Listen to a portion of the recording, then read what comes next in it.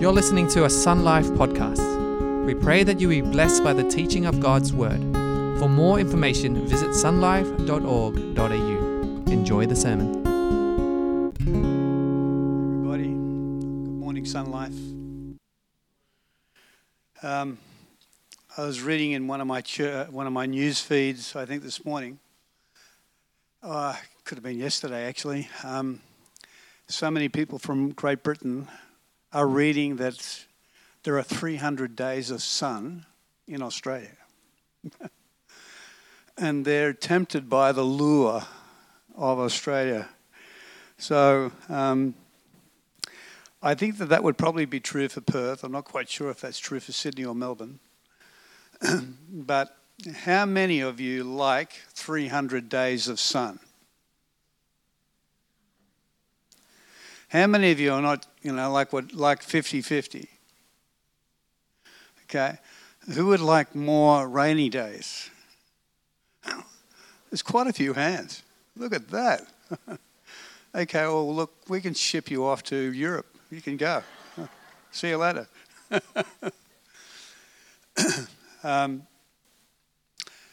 Pastor Ben asked me if I could share today. I'm just going to get my timer going because we definitely don't want to go over time.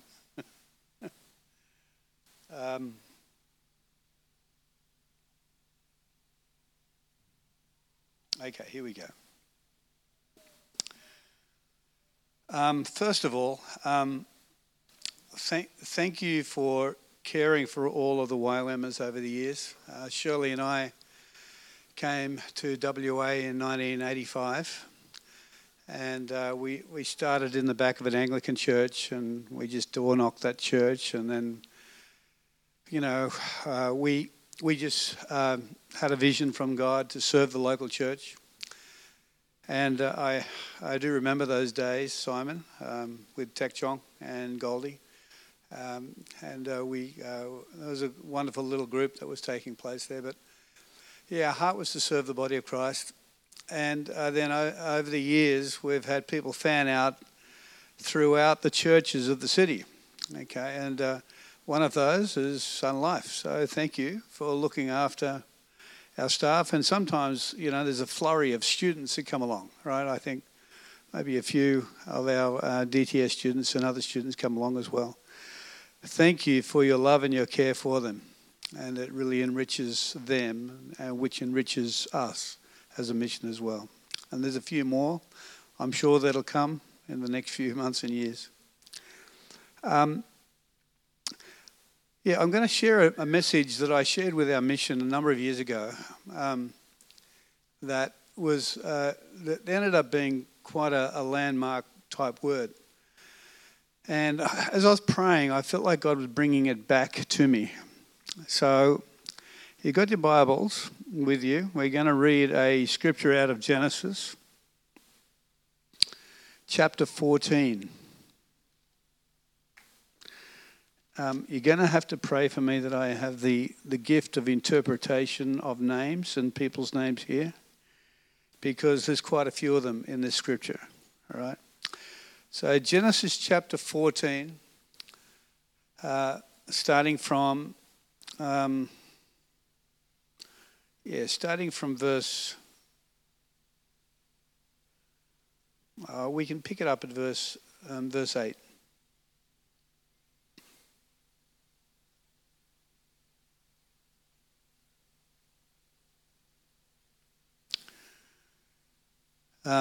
I'd like to start at verse 5, sorry. In the 14th year, Chedorlaomer, this will not be in the PowerPoint, and the kings allied with him went out and defeated the Rephites, the Ashtoreth, Canaim, and all those guys, all right? Verse 6, and the Horites and the hill country of Seir as far as El-Paran, near the desert. They turned back and went to En-Mishpat, that is Kadesh, and they conquered the whole territory of the Amalekites as well as the Amorites who were living in Hazazon Tamar. All right. So it's talking about a king who was in the northern part of Israel, probably up around Persia or maybe around Syria, around that area. And he was a fairly brutal king, and he was allied with 3 other kings. And they went south, and they were rampaging everything before them. And the way they did that is they'd go into villages and towns, they'd pillage, and then they would take the people and usually kill the warriors, the men. So, and then in verse 8, the king of Sodom, the king of Gomorrah, and the king of Admah, the king of Zeboim, and the king of Bela marched out and drew up their battle lines in the valley of Siddim against Kedorlaomer, king of the Elam, and Tidal, the king of Golan, okay, and then 4 kings against 5. So the 4 kings were the brutal kings from the north, the 5 were from the south. And now the valley of Siddim was full of tar pits, and when the king of Sodom and the king and Gomorrah fled, some of the men fell into them and the rest fell into the hills. The 4 kings seized all the goods of Sodom and Gomorrah and all their food, then they went away. They also carried off Abram's nephew Lot and his possessions, since he was living in Sodom. One who had escaped came and reported to Abram the Hebrew. Now Abram was living near the great trees of Mamre, the Amorite, a brother of Eshcol and Aner, and whom were allied with Abram.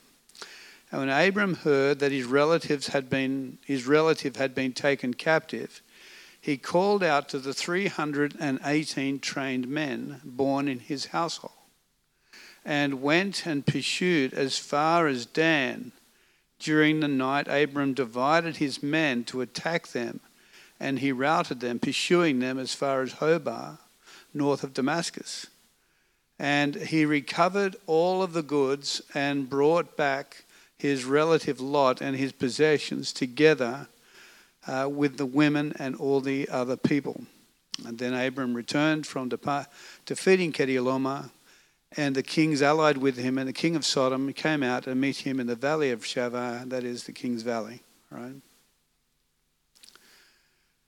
All right, so Abraham and Lot were 2 sort of fairly significant tribal groups that had come from Iraq. And their communities and families together were getting quite large. So they decided to separate. Abraham stays in the desert with his tents and livestock, while Lot goes to the city of Sodom. It was very fertile, and his cattle and his sheep and his goats could flourish there. So for the 4 kings in the north, previous to this time, had been holding the region that included Sodom and the surrounding areas for 12 years, and were heavily taxing them. The kings of the south, including Sodom and Gomorrah, felt they'd had enough, and this is where Lot is living. And thinking that they had enough troops, they gathered to fight the battle-hardened Kedorlaomer. And the fight around the Dead Sea, they had lots of tar pits. And they started to get defeated, and they fled. All right? And in fleeing, they were able to then take Lot and his family and his goods and many others with them, and then they started to go north, back to where they came from. Abraham hears about what has happened to his nephew Lot, and he handpicks 318 trained men who were born in his house. And they pursued the 4 kings, and they even pursued them 175 kilometres further north. So they'd already got a head start. And they started to go north, and Abraham actually got his men together, and then they started to chase and pursue, because Lot was part of the family. And you don't mess with Abraham's family, apparently, because if you do, he goes after you, all right? Anyway, they go up there, and then they retrieve Lot and the possessions and the people and bring them back. And it's a major victory. Okay, so what are the lessons that come out of this? All right.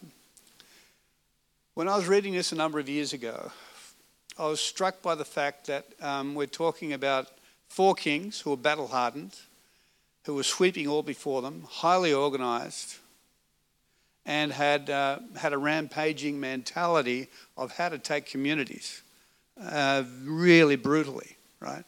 And they defeated 5 kings in the south. Abram was a tribal chief living out in the middle of nowhere in a desert. And he had more than 300 people. He probably had close to about 1,500 because wives and children, right?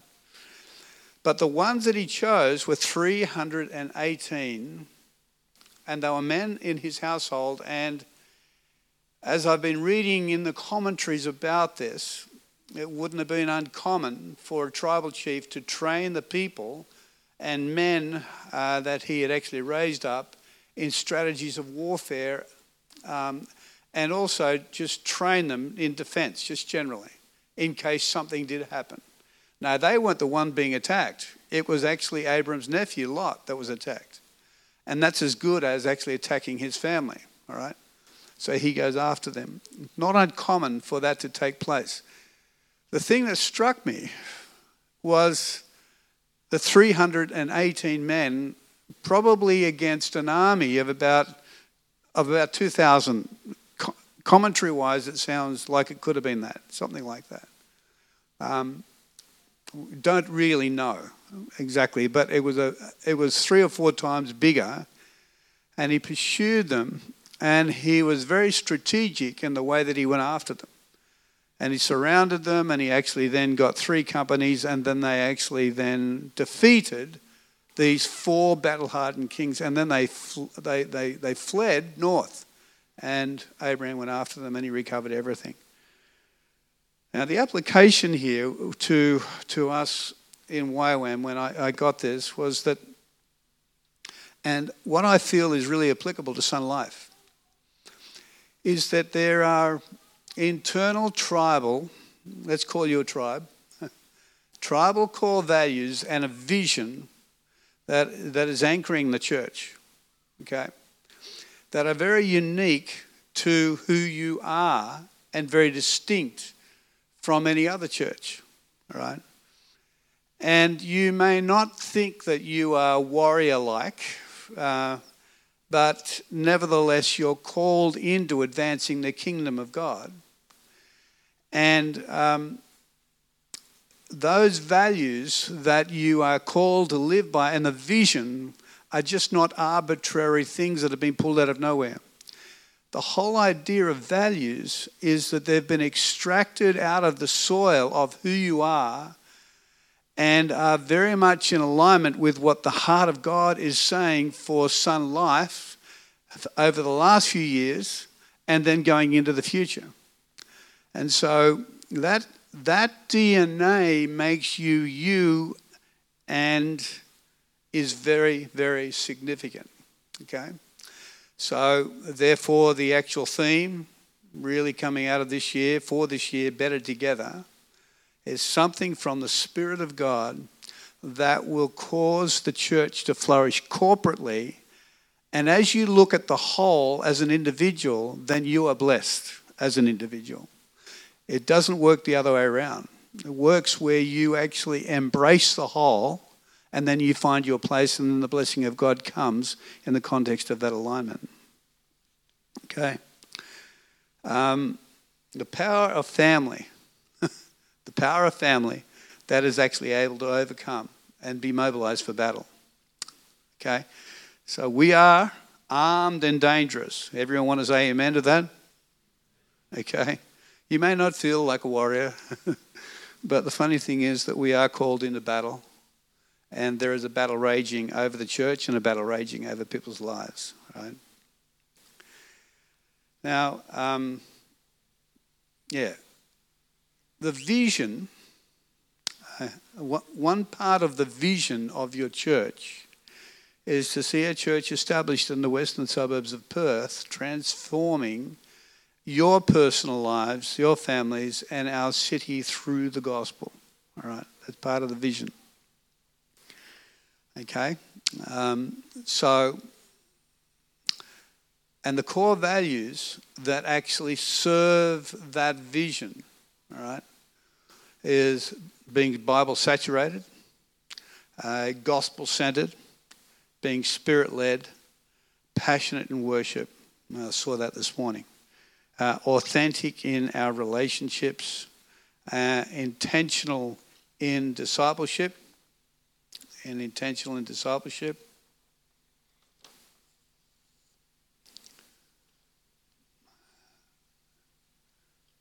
think that's the core ones, right? So, for many years, I was actually running leadership and pioneering seminars for the church here in the city, but mostly we had, most of our YWAMers, but we had a few people that would come from the city, and they would have a vision, and I would help them achieve their vision through a 6-week seminar. It was really powerful. All right. One of the things that's been really successful for people to achieve their personal vision, all right, in the context of an organisation or a church, all right, has been this whole idea of embracing the values. This is good leadership training, right? So in terms of leadership training, you bring yourself into personal alignment to the vision and to the values of the organisation. And to the degree that you are aligned corporately with the actual vision and the calling of that church, you are much more likely to fulfill the vision of the church if you weren't. All right? It makes sense, doesn't it? All right? Because if you're skewering off in different directions, you're splintering, and so the vision can be lost. They asked Warren Buffett and Bill Gates simultaneously, what was the one key word, the one key thing that has actually made you a success? They both looked at one another, and almost simultaneously they said one word: focus. All right? You've got to focus. And as you're focused on what you're called to, you're much more likely to fulfill the vision corporately and therefore find your place in terms of an individual in that calling. I've got this thing I've written out here. It may not come through all that clearly, but we'll see. I think it's clearer there than there. When groups, churches come together with a vision and core values of that group, church, and when that group is closely aligned in agreement and living in those shared values and vision, it is then closest to fulfilling the call God placed upon them. And then I've got ... the western suburbs of Perth, which is one of your visions here. That's the evangelist coming out in me, all right? Okay. When you think about the actual values of the New Testament church, let's just think about them, all right? They shared all things together. They received the apostles' teaching in the temple courts daily, all right? They were very, very committed to sharing the gospel, so numbers were adding daily, all right? I'm sure there would have been worship of some sort, all right?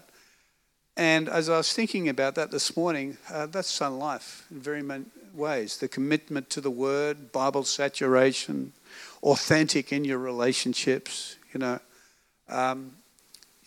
very much aligned to the New Testament in that way. So the constant challenge to us, guys, is to be always aligned, all right? Aligned to the vision. And any adjustments that we then need to make in terms of our lives as it relates to Sun Life, and we have to constantly reevaluate that. When the battle comes, okay, when the battle does come, and it invariably does, then those that are that aligned are like the 318 that can be called out, okay? And, unlike the New Testament, it's just not men. It's men and women and people are warriors according to their alignment, to the calling and to the vision of the church, all right? So I love the whole idea of better together, right? I couldn't stop thinking about Thermopylae with the 300 that resisted a whole Persian army. I'm very drawn to battles like that. And some of you might have seen that movie called 300.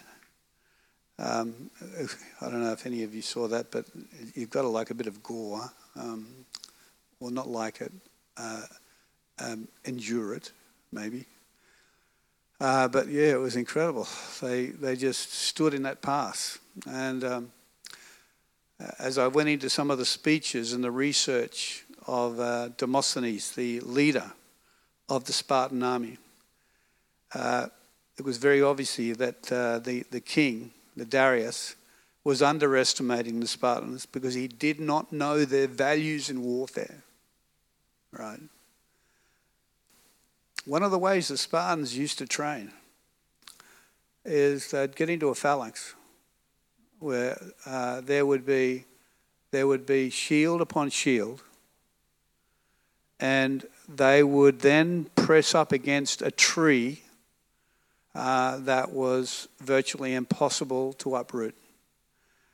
And then they would lay into the tree, according to the phalanx, which was sort of like a V, and they would not stop day or night until that tree was flattened, right? You look at one of these big gum trees that have got root systems, and so, they were trained according to a value like that. They were battle hardened that way. And also, if one of those at the front in the phalanx actually fell, there was one that quickly replaced. And then they would lean up against one another and press their shield up against the actual back of the people in front of them. And then they would lean forward and push and press. This was what Darius was facing at that time. He was facing these Spartans who, the wives would say, either come back with your shield, with you on it, or don't come back at all. Come back with you on the shield. In other words, it was a great virtue to actually die. I'm just going to move ahead a little bit here, but part of what you're called to, and what we're all called to in the body of Christ, are the two directives that were given by Jesus in Matthew 16 and Matthew 18. And I can't go into it too much because there's so much in it, but Jesus hardly ever spoke about the church, but he did on 2 occasions. And what he said about the church is absolutely so chock-a-block. Matthew 16, you are the church, Peter. Upon you I will build my church, and the gates of hell will not prevail against it, right? Whatever you bind on earth will be bound in heaven. Whatever you loose on earth will be loosed in heaven, okay? So that is really the advancing of the kingdom through Son Life, where the enemy is going to try and attack you from the outside. And the gates of hell that he was talking about there is a physical place in Israel. It was the darkest, most evil place you could go to. So that's where Jesus chose to reveal the nature of the church. The gates of hell will not prevail against you. But it's like the Spartan army. As you're together, you are better together. And then the support that you give to one another in the context of the church can resist the evil day, and you can push forward and see the kingdom advance. That's Matthew 16. But Matthew 18 is, if you have anything against anyone, you go to them, just you and them alone. Okay, Matthew 18.